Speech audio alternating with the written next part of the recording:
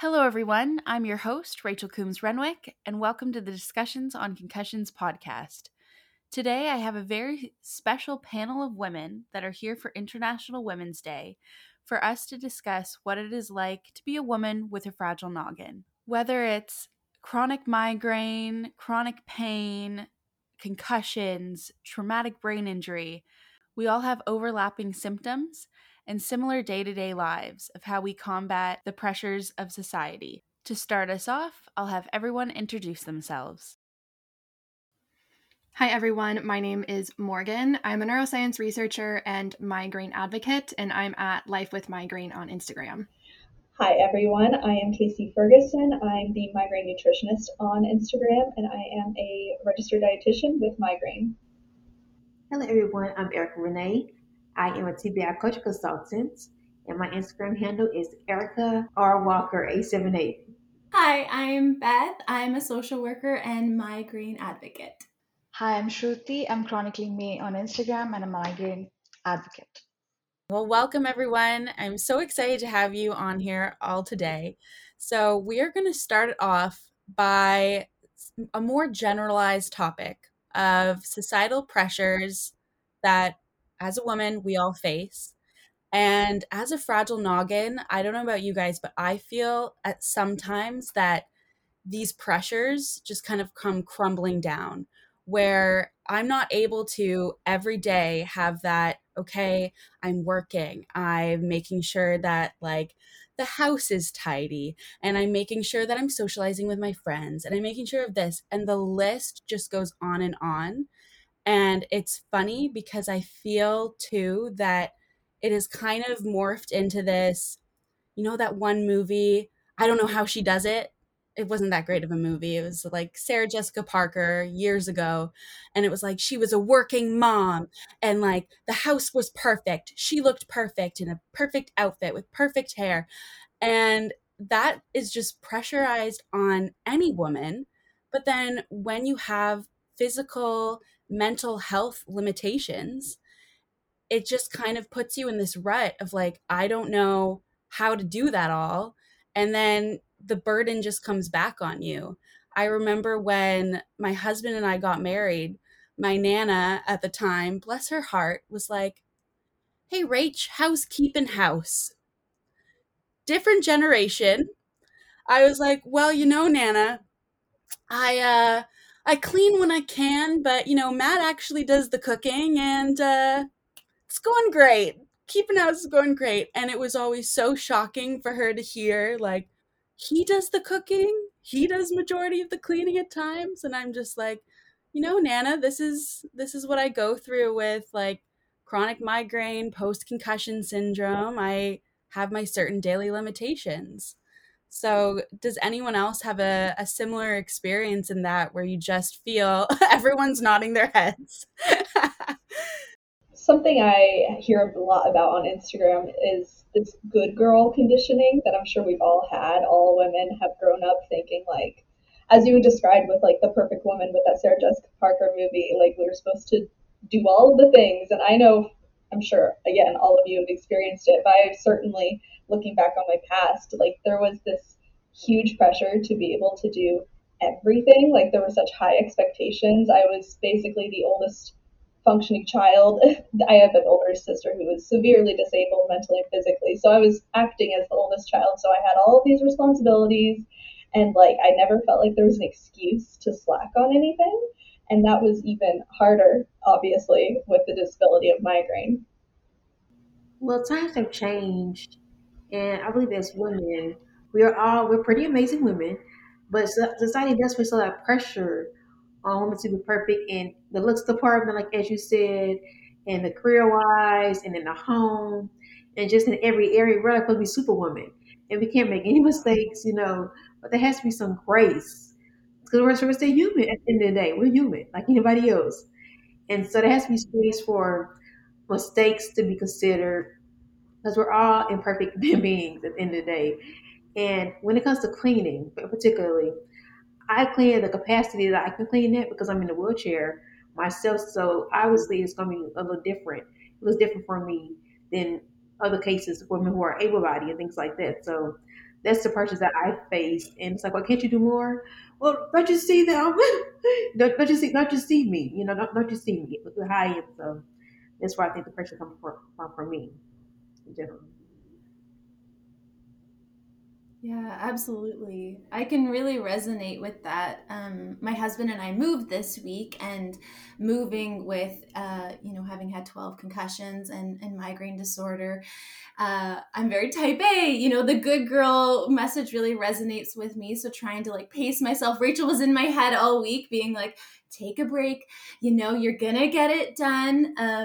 But we had a friend come over last night to see the new place. And she said sort of, you got to keep this one clean. It's a nice house that you've bought. And I sort of said to her, when you can cure my chronic migraine and, get my concussions away, maybe I can keep a perfect house. But, we have rubber balls and glass balls, and some of them will break if I drop them.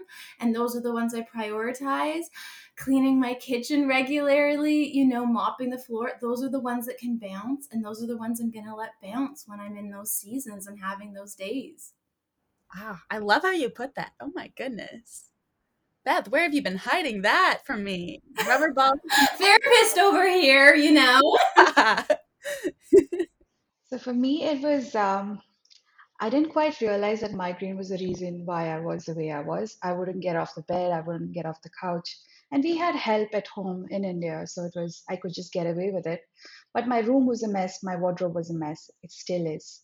And I had to hear, you don't keep it clean and you're so lazy, this and that.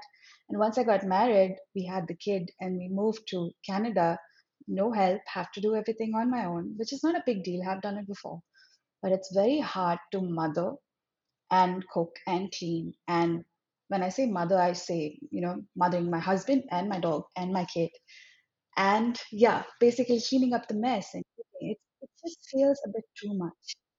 And when I try to explain this to someone else, they say every woman does it. And coming from my culture, yes, every woman does it. You're just expected to do it, but it's very hard. And more than the pressure that the society puts on you, I think, of course, you grow up with it and you're conditioned to believe that this is how you're supposed to be. So you tend to put pressure on yourself. You feel bad about the mess. You feel bad that you're not meeting certain expectations or not being a good enough mom or like keeping the house clean or being a good host even when someone comes home. So I think that's been the hardest thing. But lately I'm kind of rolling with it. It's okay if it's messy. As long as nobody's dying or falling sick or falling over and getting hurt, I'm cool. Yeah. It's that acceptance, right? I love that, like just rolling Yeah. with it, because it's really hard sometimes because I find some days I'm just really like putting some grace on myself, like it's okay, you're doing the best you can. And then other days you find yourself like, oh, if I didn't have all those brain injuries or if I wasn't suffering with migraine, like I would be conquering the world. I saw this video this week of this one girl that showed when she was 16.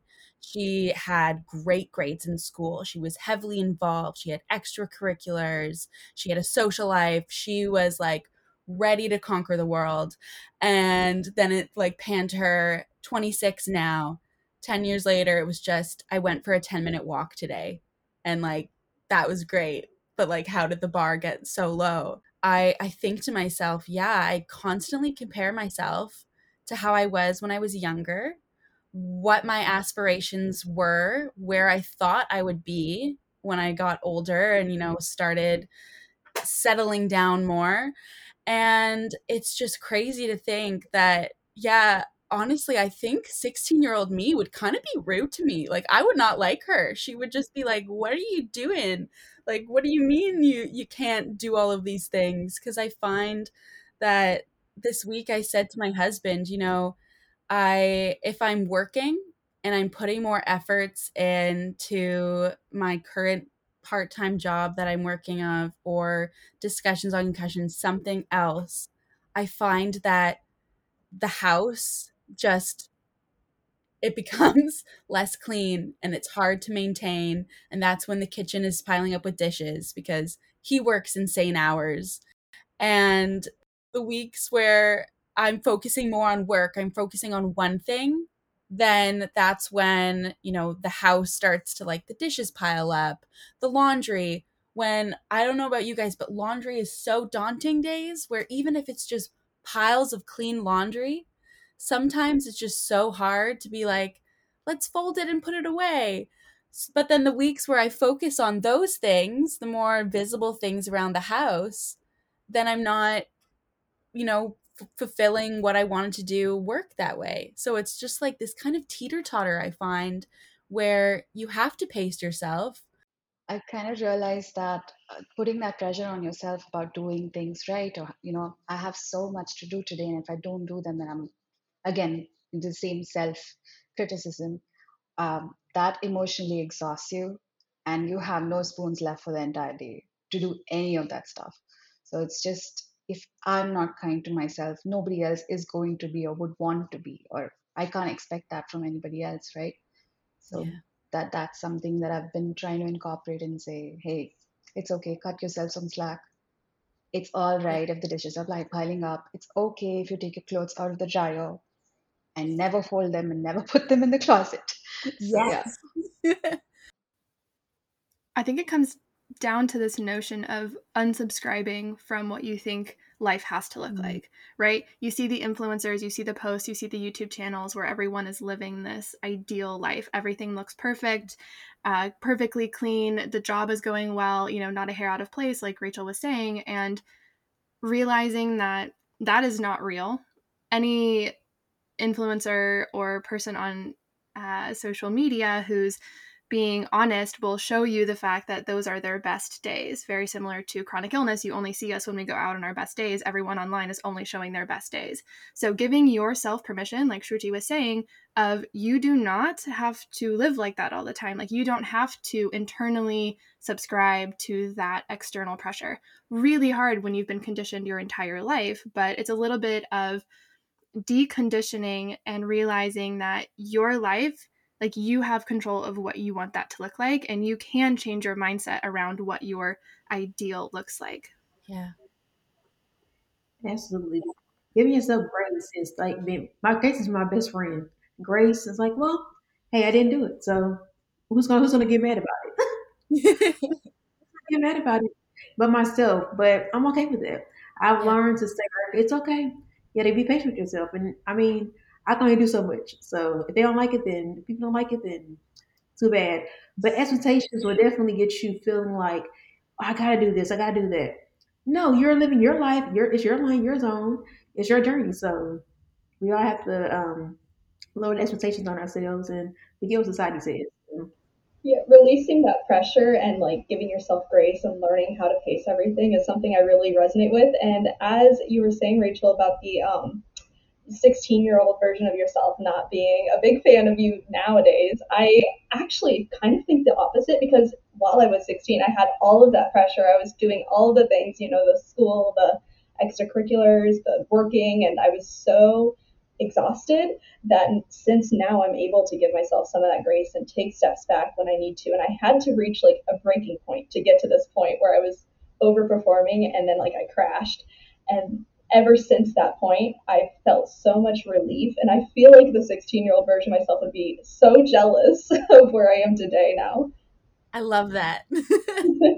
I love that comparison. I'm really happy too that, thank goodness 16-year-old versions of ourselves aren't just going to pop out, but who knows where technology will lead to.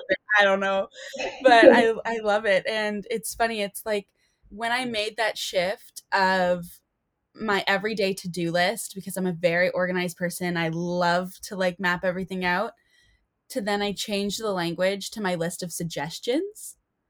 I then didn't feel bad about myself when, symptoms would arise and I wasn't able to physically complete everything. Or if you're feeling drained at a certain point of the day and you just know, okay, this is just a mental break. I need to do something for me, just relax. And once I started doing that shift, it's funny because if anyone were to look at my like planner where I still map things out, you'll see like sometimes things will get crossed off, or I'll be like really, really hard head day, or I'll like draw a big arrow and something that I originally wrote on Tuesday goes to Friday. And if anyone were to open it up, you'd be like, this person's insane. How is this organized? But mentally, it has helped me a lot just to take off of that pressure and be like, okay, what are the things I actually have to get done? And what are the things that I want to get done? And what are some real timelines to complete this? Because I found before I gave myself that grace that I was really putting on the pressure that it's like, okay, I didn't get these all done this week. So it's the last day of the week. And now I'm going to have to do all of these things. And then my head was just like, oh, hell no, you did not do that. You are out and you're going to be in bed for days because you were an idiot and you did not think about that very clearly. So, pacing yourself is definitely a thing that I feel like we've all learned. Well, and it's hard. I think anyone who maybe shoves everything to the end of the week or isn't perfect at balancing their to-do list may not necessarily be what I would term like an idiot, but just someone who's trying to live life and navigate it with, all of the demands of your home work life balance. And I really liked the tangible suggestion you just made, Rachel, of make it a suggestion list, not a to-do list. And actually something that I do to help me facilitate that is that I write my calendar and my planner on a whiteboard, and I go through and I plan every month, and then I know nothing's permanent. Like, this is erasable, this is movable, and then that way I give myself unwritten and constant permission to change it depending on how many spoons I have that day, how I'm feeling, not just physically, but also mentally and emotionally, because I find taking care of that aspect of myself is just as important in managing my health as the actual like physical symptoms that I struggle with. Yeah, exactly.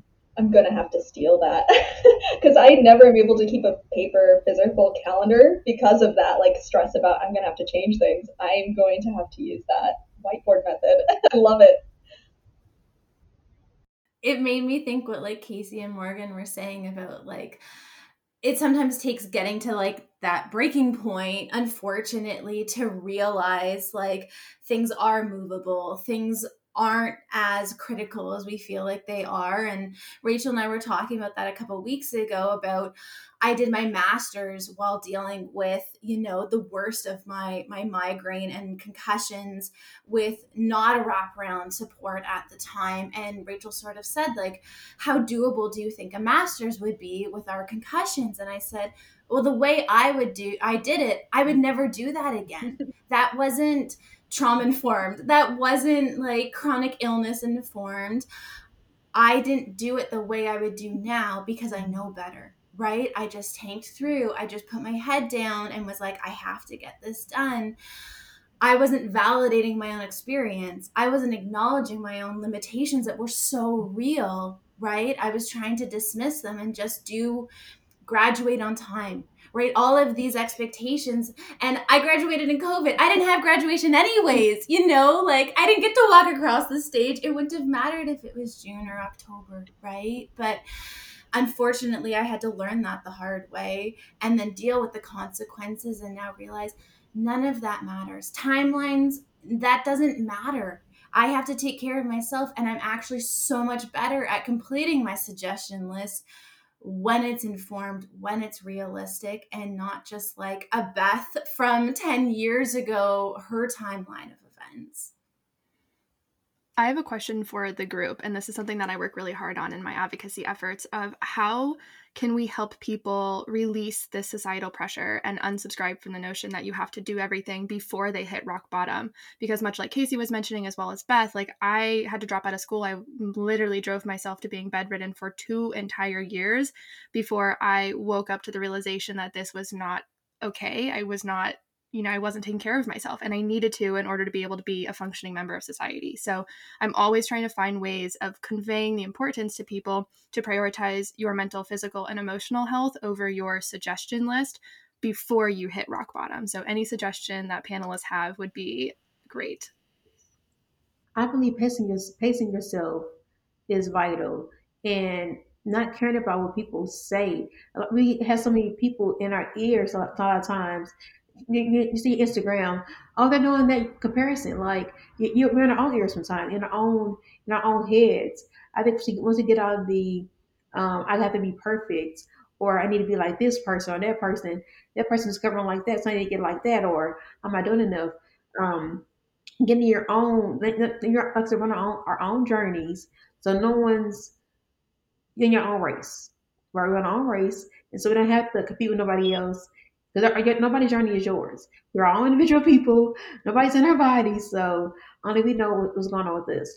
So once we pace ourselves and we give ourselves more grace and space to make errors, to feel how we're going to feel, and I think when we don't allow ourselves to feel, instead of trying to make yourself not allow yourself to feel, not give yourself the space to feel angry, so it's okay to be mad. Scream if you have to. Scream if you have to. If that helps. But allow yourself to feel, not suppress your feelings. So I think pacing yourself and allow yourself to feel will make a difference as well. Instead of trying to mask it and make yourself pretending like, oh, I'm fine, I'm great. I'm sucking this. I'm great, I'm fine, everything's well. No, it's not. It's okay to say that. So it's okay to be okay. Yeah, so Morgan, I just find it that unfortunately people don't pace themselves or listen to that, self-care is your priority, and then you look at other things until they burn out, until they hit rock bottom. I have tried so many times to people who write into DMs and say, hey, this is how I'm feeling. How do I actually manage my migraine? I'm studying pre-med, I'm doing this, I'm doing that. And when I suggest, hey, take 5 minutes in a day to focus just on yourself, they say, I don't have time for that. So I say, listen to a podcast when you're in the bathroom instead of just scrolling on Instagram. I can't do that. So until they hit rock bottom, and this applies to me as well. Like 10 years ago, I worked myself so much, I would actually stay up 20 hours a day working because that kind of distracted me from everything else that I was feeling. But eventually I hit rock bottom, and I got to a point where I just couldn't think about working anymore. Like no words were coming into my head. The brain fog was so bad. Sometimes I think, especially in this, because of how we are conditioned to believe that our illnesses are not good enough an excuse, people really do have to hit rock bottom. And the therapist in me wants to say, like, it's hard to validate our own experiences when our illnesses aren't validated in society, right? Like, we know migraine, for instance, is so much more likely for women to get it. And then how much of that experience gets erased because it's a female disease, right? And we have a lot of men and non binary people, of course, who experience it, but it's disproportionate, right? And so, as you said, it's not seen as a big enough excuse, right? And so it has to start inside of like, it doesn't matter what a partner or a friend or a doctor thinks of my experience. It's real. It's happening now. I have to start with that validation from inside and then be able to give the grace and then be able to do the pacing. Because if I'm still dismissing my reality, I'm not going to put any of those things in place. And so I think, I know Morgan's doing, like, this is what your PhD is going to be on, is like, this is real. This is happening. This is what it's like to have this diagnosis. I think the more we legitimize what it's like to have some of these labels, the more validating ideally other folks will be about what it is like. And then hopefully folks won't have to get to the rock bottom, because just validating our own experiences will be starting like younger. It will be more of the norm. So if it's an injury or an accident or an illness, we're already more practiced at just being like, this is how I'm feeling and it's real. Yeah, I think that's huge because for me, of course, like everyone else, I hit my rock bottom, and that was me getting let go of a job because of the toll that my head was currently at. And if I could think back to before I hit that rock bottom, what really could have helped me was just listening to women like us, where it's like, wow, they all had to face these awful times in their lives, like these milestones that aren't good milestones that taught us all of all of this. And I wish that I had someone to look up to say, you don't want to get to that point, because it took me a long time. And as Erica said, masking is something that I got really good at. And still to this day, I will definitely try to use. But for it's been 4 years since my last brain injury. And the first 2 years of that, I didn't want anyone to think I was weak, didn't want anyone to think that I wasn't my normal self. And I didn't want anyone, whether it was in a social aspect or a work aspect, to think that I couldn't handle anything. So I would say to anyone out there that if you're already feeling like this is all way too much, you need to take a step back and you need to reflect mentally and look physically of like, wow, I'm flaring up every day, or I'm crying myself to sleep every night. And what can I do to lessen my load, or who can I share my journey with? I think that's a huge aspect to stop the masking, is to start by just saying to someone in your life, this is the physical pain I'm going through, or these are the thoughts that are mentally going through my head. Because once you kind of reach out, that can be your lifeline for somebody to know, oh, that's what she's been going through this whole time, versus, oh, I saw her accomplish this and she was so happy and smiley at like this event. It's just once we start letting people in and we share what we're going through and we're more transparent, that is when we can be more real with ourselves. Unfortunately, as I was just talking, there was some tech issues that occurred where the others couldn't quite hear everything I was saying, and then I cut out for the next 20 minutes of this podcast episode. But thankfully, we have so many amazing and professional women in this panel that they just picked it right back up with the questions and had an amazing discussion that I was still able to hear. I do want to ask Morgan, if someone had told you to pace yourself and to take care of yourself first before burnout, would you have actually listened to that? Would you have reflected on it? No, and I'm trying to find a way to get through to old me, right? Like I literally drove myself into the ground and had an entire health collapse that cost me years of my life. And I don't know what I could have said, without looking forward through a crystal ball, what I could have said to my younger self. But I'm searching. I'm searching for ways to try and help people, because I know so many of us are type A driven. We want to be everything. We've been told we have to be everything in many instances, and it's a real challenge to figure out how to communicate with this generation that's being influenced by so many external and internal pressures, that it's okay if you're not everything. Like you're saying, I honestly don't know what would have made me not hit that rock bottom, because I wouldn't listen to anyone. I was just pushing through and I had to hit that. But I think the only way I possibly could have avoided that crash and burn was maybe like what Rachel was saying, with the looking up to these role models that have gone through these things and getting involved with the community and hearing the stories of these like terrible experiences that other people have had. So maybe we can be those role models that can help this younger generation not hit that point that we've all had to hit. That might have been the only thing. And I think it kind of I think it expands to even able-bodied women as well, and people in general. We're just racing for something. What are we winning at the end of this race? Even if I pause, let's say 5, 10 days, and I go back to it, it's gonna be the same. I'm still racing towards something. So I guess that's the idea that we'd have to change. Make self-care seem so normal, normalize that, and of course validate any experience that you're having. I'm feeling tired, or I don't feel up to this today, whether I'm sick, whether I have a chronic illness, mental illness, or nothing. I'm just a normal person. So we just have to validate every experience for ourselves, for others, and then probably get to that point where all this feels normal. Taking time for yourself is okay.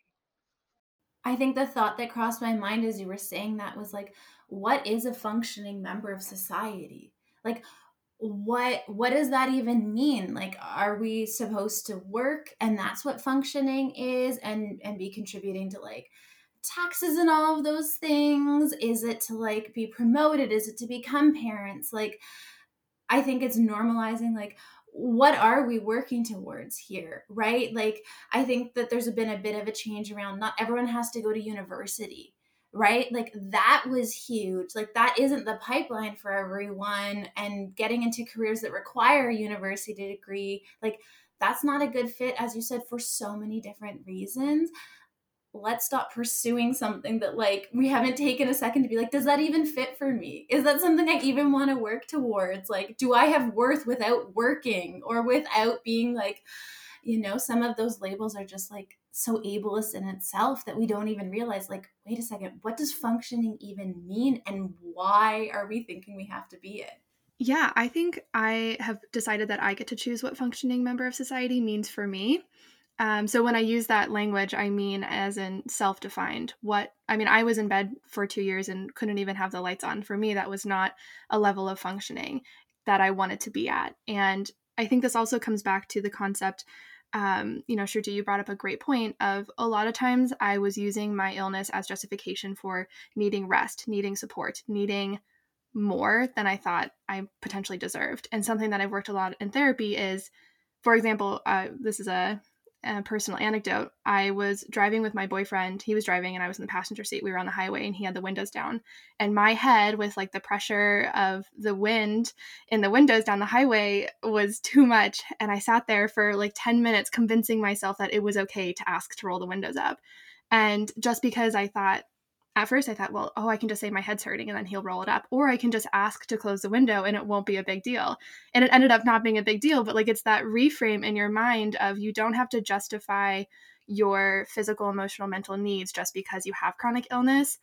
But at the same time, like that can also, taking care of those aspects of yourself can help you manage your chronic illness. So something I really struggled with when I was in that like really over pushing myself until I hit that rock bottom was just trying to make everyone else more comfortable. And I think that's something we all do when we're masking our symptoms. And it's mostly just to not make a fuss and not seem like you're high maintenance, but really you're just trying to get your needs met. So like you have to kind of switch that thought in your mind of like, it's okay to just roll up the windows. It's not a big deal. Or like I can just ask to step out and have a snack. So like I'm not, overly hungry and that could be a trigger for me. It's not a big deal. And we don't need to be masking all these things and trying to just like fit right in. I don't know a better way to say it, but yes. I think for me, it's about having courage too. The courage to speak up and not being afraid. I don't want to hurt people's feelings. Or I don't want to offend anybody. Your truth is your truth. And if it offends people, then what are you going to keep it in? Because all you're doing is suppressing it even more. And then you want to blow up. And then it just suppresses it to be anger and all kinds of stuff. It festers into something different. But when you say people, I'm working on it myself, and I'm working on that a lot more than I did before because I used to be very timid and I don't hurt people. I don't want to hurt nobody's feelings. I'd be this nice, kind person. I don't want to offend anybody. But now it's like, well, Erica, you not get your needs met because you're afraid to say something to somebody. So it wasn't fair to me, myself, because now I'm not gonna think of myself all day like I should have said something. I should have let this slide, or I should have spoke up for myself, took up for myself. So I think we kind of do ourselves a disservice not speaking up, not having the courage to say that bothered me, or roll the window up. Can you please roll the window up? You can say it nice. It's not what you say; it's how you say it. A lot of times to people, people will take some. If I'm saying you better do this, that's not going to come over well. When you say to somebody, "Well, could you please do this?" or "I feel like this led me to feel this way."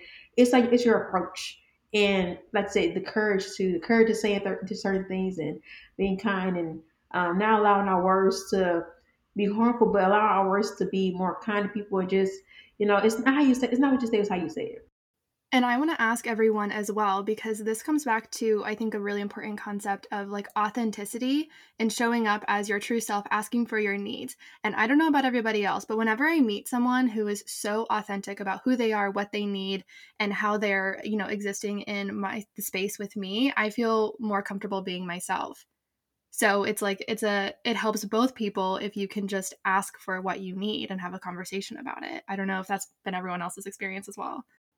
I was going to say it's such a gift to like set a boundary with someone or to set yourself up for success and like be kindly assertive, as Erica says, because it gives them a chance to like rise to the occasion, right? Because if they're your people, they want to help. They want to like roll up the window, like they want to be able to show up for you. And I sometimes have done some experiments on social media of like posting authentically. You know, like we have the gram-worthy photos, we have the cute dog in the house and the whatever. But the moments that I share more honestly about like the dark sides, like the really hard stuff, that I got another concussion, this is what Botox treatment's like, this is what my self-injections are like, they get so much less engagement. And that's okay, right? Because the people who are my people, they like it anyways. They comment anyways, right? But it is interesting to be like, those Instagram worthy photos are the ones that people like literally like more, you know? And it's choosing to show up authentically, even when it's not like desirable or socially, you know, like there is that pressure to like keep it contained, put the mask on. It's like, no, I'm going to choose to take it off. But it's interesting how other people like aren't comfortable with it sometimes. It's funny, we wouldn't be thinking of pleasing other people or making people feel comfortable if we didn't have migraine or any of the chronic illnesses. That's something I realized. Back then, I would have never thought about hiding my truth or like not being assertive. I would just ask someone to stop the car if I want air, right? So I find it funny that the illness made me worry about what other people are feeling, probably because nobody really validated what I was feeling. Or that's been our experience, right? Most of the time we say, hey, could you please turn the music off? They'd say, stop being a drama queen. That happens too. Sure, some people want to show up, but most of our life we spend time with people who are not close friends or family. And I guess that's why we kind of start people pleasing and not caring much about ourselves in that situation. And myself personally, I've had to deal with that. Like I said, I'm in a wheelchair, so I need caregivers to help me with certain things. So I'm forced to come on my shelter and say, hey, if I want something done a certain way, I shouldn't have to feel bad for asking for it if it's gonna make me comfortable. I have to ask, how much does guilt feature in your lives with chronic illness? How do you ever feel guilty for taking time for yourself or being assertive? Immensely, immensely, and always. That was all I was going to say. Not so much anymore, but that's something I really had to work on. How did you work on it? um, I think part of it was honestly just this idea of things like, rolling up the window. It's not really a big deal. And I've made these things to be such a big deal in my head. Like, for example, whenever I moved in with my significant other that I've been with for almost a decade now, we moved in together about 3 years ago. And I had this huge, like, idealistic version of what it's going to look like. And then that just wasn't possible because I got to the severe, debilitating part of my migraine journey and I just couldn't do anything. And I felt so guilty, but just seeing his reaction to that, and he just kind of brushed it all off. He learned how to like make me some simple meals and like cleaned up the house more, even though he also had a lot of things like school during the day where I was working. And um, yeah, so just like seeing that whenever I do step out of my comfort zone and ask for help, it's not usually met with like hostility. It's usually just something where, okay, like that's not a big deal. And I started talking to people I was working with about it, and they're just like, oh, okay, do you need, time? Like, whatever. People really just, they're also concerned about what's going on with them. That if you just say that, like, you need a minute or like you need some small, simple task like that you need help with, like, it usually doesn't matter. And that was kind of how I got out of that guilt, just realizing it's not like this huge overwhelming burden that I've made it to be in my head. Yeah, it made me think of like the small victory or the small reframe, I guess, of having like migraine and concussions is I think I got to asserting myself and unlearning people pleasing and relinquishing guilt like a little bit quicker in my life than I think I would have otherwise, because it forced me to get over those instincts. Like it forced me to like unlearn some of those things that I think I would have maybe figured out in like my 50s, maybe, you know, like that confidence of like the aunt who like isn't afraid to kindly, but like take care of her needs or express herself. And I feel like a little bit of gratitude that like I figured that out earlier because I had to, but my friends, my people can show up for me or they can't, and I can learn who those people are and who they aren't. But I'm like, yeah, it is a win that now I'm better at that, and it came a little bit more efficiently than I think it would have otherwise. It's finding your people is very essential. My cousin always said, she's like, Erica, you can ask anything you want to ask. All I can say is no.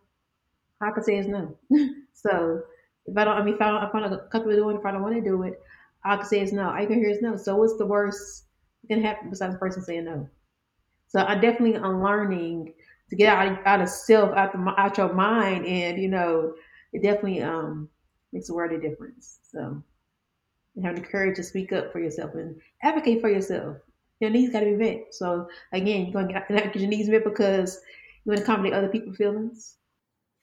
Yeah. Therapist over here knows why that happens though, right? Like when we grow up to take on like inappropriate responsibility, or we're made to feel like we have to take care of like other people's feelings or needs, we don't trust that our needs will be met.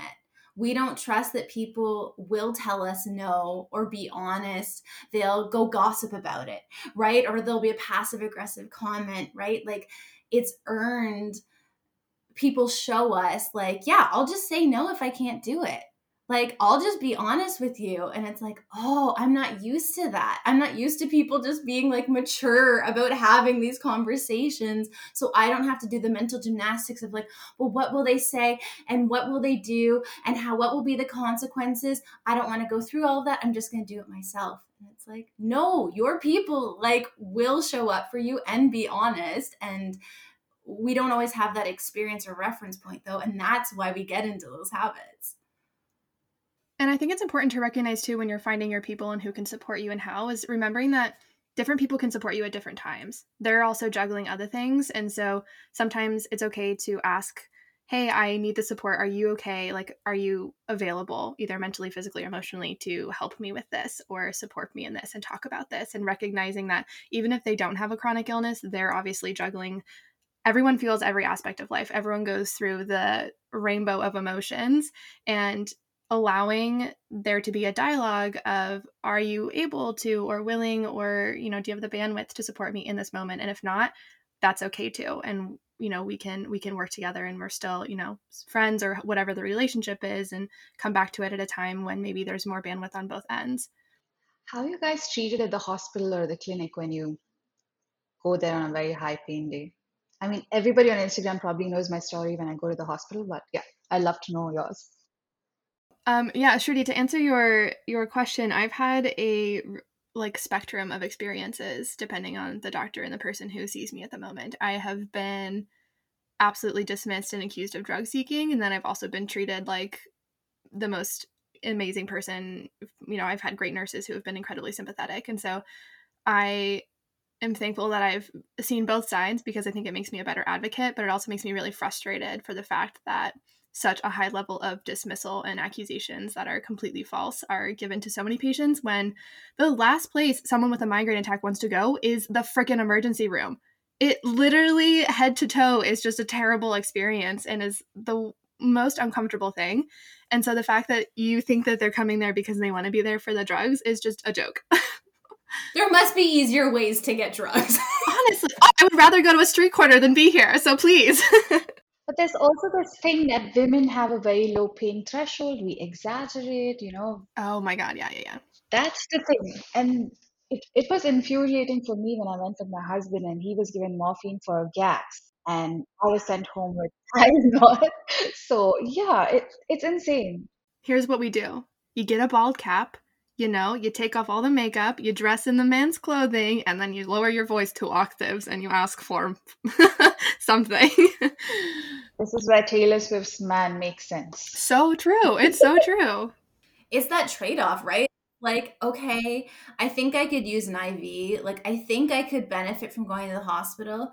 but is it worth it? Like, is it worth the trade-off of like the lights and the noises and being dismissed and having to advocate for myself when I'm like already in I'm on 12 out of 10 at this point if I'm contemplating the hospital? Like, it's not fair that that's like the barrier. Is like, is this going to be worth it for the medication that historically has helped? Like, I'm sure many of us, that isn't what's helpful maybe at this point. Like, we might need other medications that our teams have like prescribed, but that shouldn't be the risk reward, question in our heads. And I don't know how everyone else combats it, but the best way, after I had 2 terrible experiences in the ER, I mean, I ended up transferring clinics, but one way that I was prepared to combat the dismissal was I had a written and signed letter from my treating neurologist. It was on the clinic letterhead with a description of what meds to give in what dosage at what times and why it was necessary, and his cell phone number to call if it was a problem, because I explained to him what was happening, and he's like, this is not okay if you can't get it, because I go to a different state to get care, and he's like, if you can't come to Arizona, stay in California, and at least you have a letter. So that's something you can ask for from your physician.